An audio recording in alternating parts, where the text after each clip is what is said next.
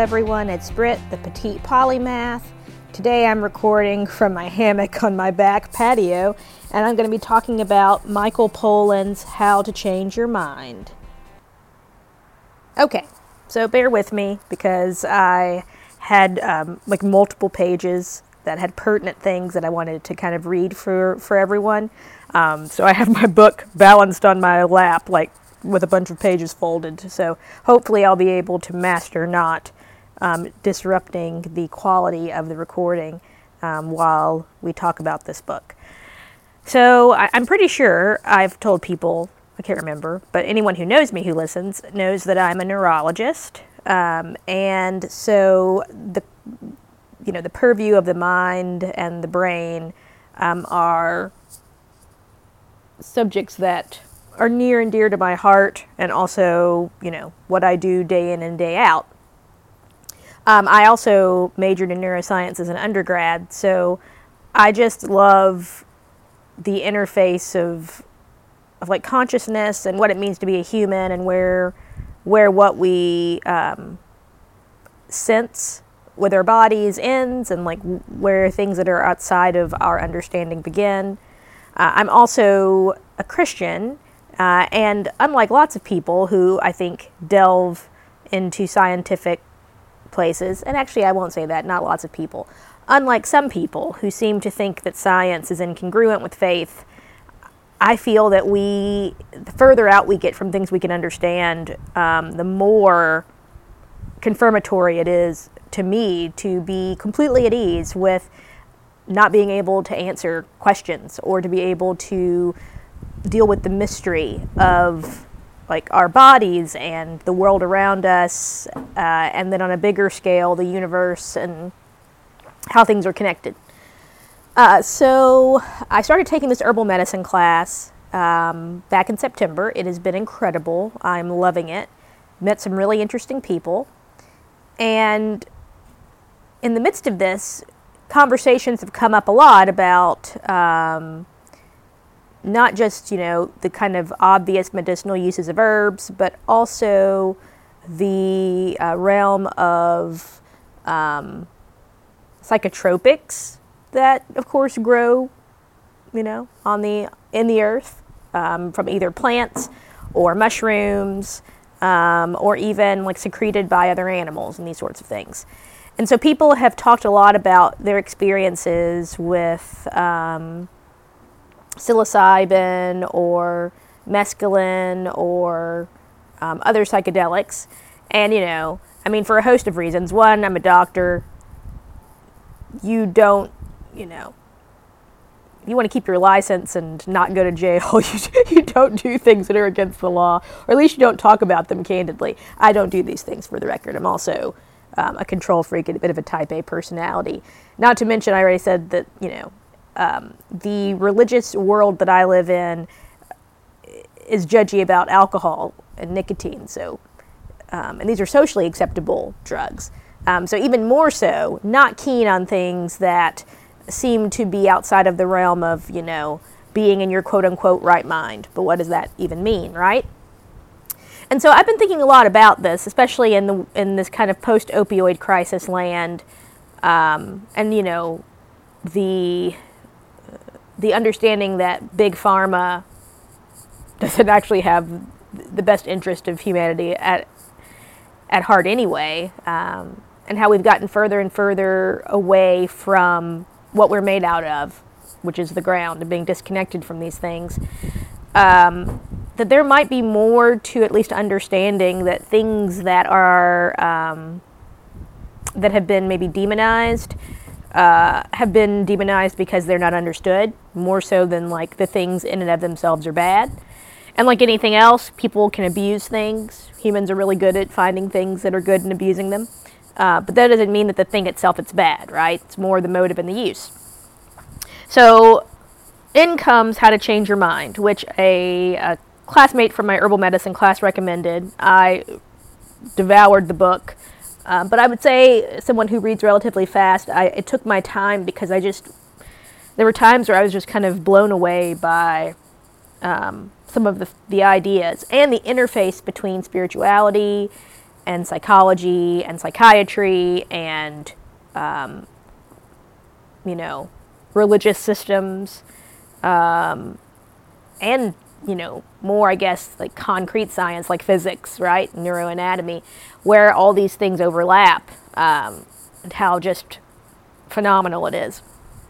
So Michael Pollan is a really great author for this. He's a bit arrogant, and I don't know, what's the word? He's definitely kind of self-involved. And he wants you to know that he's a staunch atheist and, is scoffing at all things that are mystical. But I think even he's left with a bit of humility about the fact that there's things we just can't know or understand. And maybe we'll find language for it. Maybe we won't. As someone who believes in someone bigger than herself, and believes that everything is interconnected, it's very easy for me to be comfortable with this mystery. So, without further ado, the book is probably about shy of 420 something pages, and he goes through the history of psychedelics, how they were like taking off in study in the 30s and the 40s and even in the 50s, and then when kind of LSD hit the social scene in the 60s in the wake of things like the Cultural Revolution, we have civil rights and women's rights and the Vietnam War, and how people attributed a lot of the drug use to this disregard for the way things had been, that it then was largely demonized, pushed underground, only to slowly begin to resurface in the last maybe 15 years. And so one thing that I found really interesting was that it's not just, the chemicals that exist in naturally occurring substances, like psilocybin comes from a mushroom, but also I think it's Dr. Hoffman who discovers on accident, like he's working for a pharma company in Germany and happens upon LSD, and being the good scientist that he is, does an experiment on himself and has this like amazing experience that is then makes him think there's got to be some therapeutic benefit to this, right? And what's unifying about all of these substances, psilocybin, mescaline, ayahuasca, DMT or the toad, LSD, I'm blanking on one right now, MDMA, or what we call ecstasy today, is that all of these things seem to do something across the board to whoever happens to take it. This idea that what Freud calls the ego, or I guess what we would say is our conscious self, seems to dissolve, and there's this overpowering sense of interconnectedness and unity in all things, which then proves to be almost helpful for people who are so kind of siloed in their own, in their own thoughts or in themselves in a way that is damaging, whether that's because of depression or anxieties or addictions or obsessive compulsive behaviors. All these things that kind of turn someone inward and cause them to forget about the ways that they are connected to other humans, and then also to other things outside of themselves, whether it's like the greater cosmos or like, the rocking chair on your back porch. And so everyone seems to have these almost mystical experiences. Not to mention that they're very rooted in the present. So the sense of time is suspended. And then also they can be this conflation of sensory experiences where people experience synesthesia, which is when you like taste a smell and hear a tactile thing. So like senses kind of get confused. Or even a more intense focus on things that in our natural day-to-day we don't pay attention to. Like the way that the shine of a light hits on the petals of a flower, and then how people can just be in awe of that. The sense of awe is what seems to be universal. Now each of these compounds has a different experience associated with it. They're not all the same, but They all seem to impact people in these kind of general ways.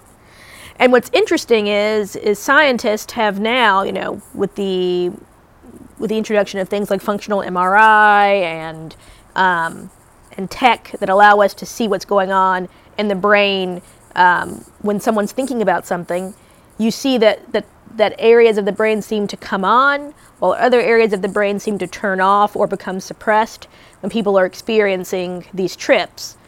And then afterwards, they seem to have a long-standing effect. And universally, from what I found, it's been for the good, where people have felt more love towards other people, more love towards themselves, or more forgiveness or patience, or acceptance of something that's happening. I don't want to, I could wax poetic about this for a long time, so I'm not going to do that. But there are a few themes that I do kind of want to go through and a few quotes that strike me. There's this idea that one of the scientists says, if you go deep enough or far out enough in consciousness, and you will bump into the sacred. It is not something we generate. It's something out there waiting to be discovered. And this reliably happens to non-believers as well as believers. I'm struck too by this, what they call ineffability, where people experience things that are so profound that they can't find language to describe it. And by trying to give words to the experience, it almost seems to make the experience trite. And I'm struck by that because as a Christian, I don't know anyone else has experienced this in other religions or people who are believers in the Christian faith. When you try to describe God, you can use fancy, 3-syllable words, but for some reason, God is good encompasses the weight of what you're actually trying to convey. Or God is love. These very simple things that seem trite. Love is everywhere. We're all connected. They sound like these overly simplistic, phrases that don't really have any profundity to them. These platitudes that you'd find in a card. But at their truest sense, they make your heart want to burst out of your chest because they're so true. And you can use fancy words, but the fancy words don't seem to capture the essence that this most simple language does. And I just find that interesting, that what people find in these experiences are also things we find in experiences of faith or in religion. And they talk about how, atheists still will say, I feel like I was in the arms of God. And I don't even believe in a God, but I felt that because that was the only way I could describe the way I felt. Even if someone still doesn't believe at the end of it, which is comical to me. There was one part in the book where he talks about how someone was a mystic who didn't even need the drugs, and that you can sometimes get to these same planes of consciousness through, meditation, fasting, deep prayer, being in nature sometimes. And so it's not just a drug, but a drug can sometimes help facilitate people to find that place in their mind.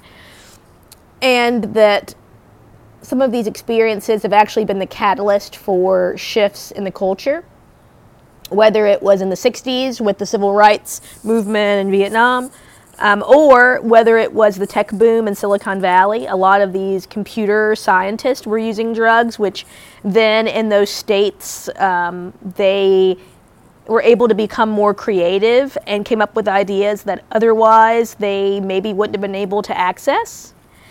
And so that's another thing. There's this really awesome British scientist, Robin Carhart Harris, I think. Might be blanking on his last name. But he talks about this idea that the brain is and I know this to be true, is a predictability machine.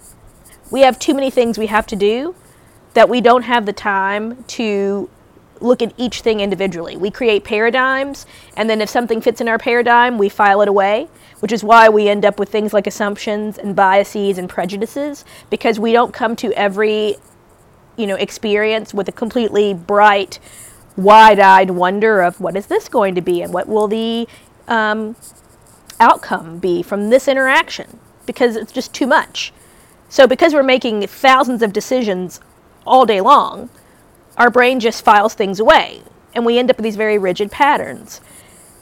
And that means a loss of entropy, which is helpful when you're trying to be productive and go about your day and be efficient.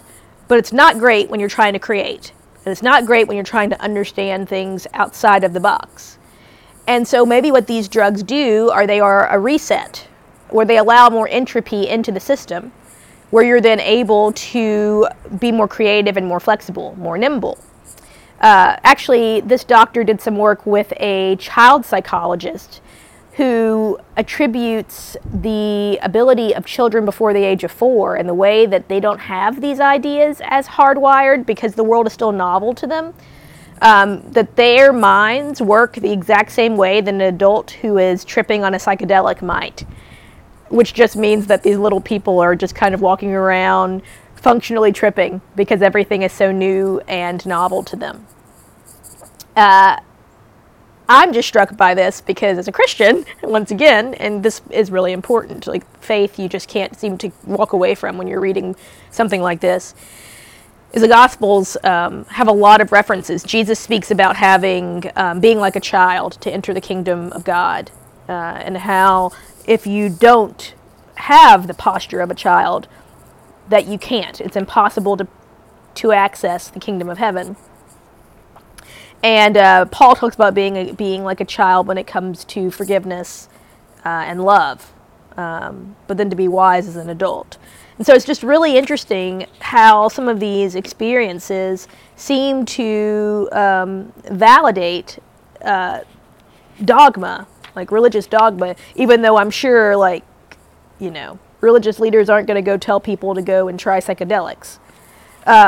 One last interesting thing is where Pollan is talking about the experience he has. I think it's on DMT, which is, I think, this maybe the scarier one, where people feel like they're about to die, or that they have died. And he says here words fail. In truth, there were no flames, no blast, no thermonuclear storm. I'm grasping at metaphor in the hope of forming some stable and shareable concept of what was unfolding in my mind. In the event, there was no coherent thought, just pure and terrible sensation. Only afterward did I wonder if this was what the mystics called the mysterium tremendum, the blinding, unendurable mystery before which humans tremble in awe. Which, if you've read the Bible at all, and you read about the terrible day of the Lord, at the end of the age, that it is a day where all humans look for places to run and hide, and there is no place to run and hide. And they realize how insignificant and small and frail they are before this all-powerful, all-consuming being, who also has other names for himself, like an all-consuming fire, or who in the Old Testament is a pillar of fire at night, or a cloud by day for the Israelites leaving Egypt, who speaks to Moses in a burning bush, who in the New Testament, the Holy Spirit, one of the other members of the Trinity, descends on the followers of Jesus on the day of Pentecost as tongues of fire. And you just can't help but keep drawing all of these comparisons between these experiences and then these spiritual references. And I mean, the morality of should people be doing these things, right? Is it scary? Is it dangerous? Does it open you up to something you can't get back from? Or is it this realm where people actually seem to meet someone that otherwise maybe they wouldn't have met? Is just the sort of thing that I could spend a lot of time thinking about. And so I highly recommend this book because if there's one thing I know, psychedelics and the possibilities of therapy or therapeutic uses for them for addiction and depression and anxiety and and obsessive compulsive disorder or eating disorders. I think we're just going to be seeing that this is going to start to take off in very interesting ways. The world seems to be set for the reintroduction of these substances into the more mainstream world. So check out Michael Pollan's How to Change Your Mind.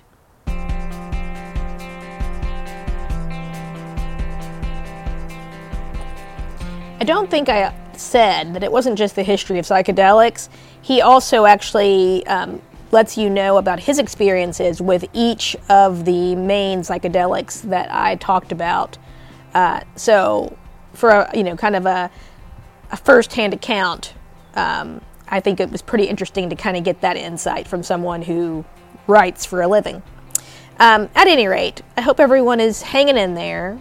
I hope that you all have a wonderful holiday season, strange though it might be. And I hope that you have a great weekend. I don't know what I'll be talking about next. I've got a few other books down the pipeline. Take care, everybody.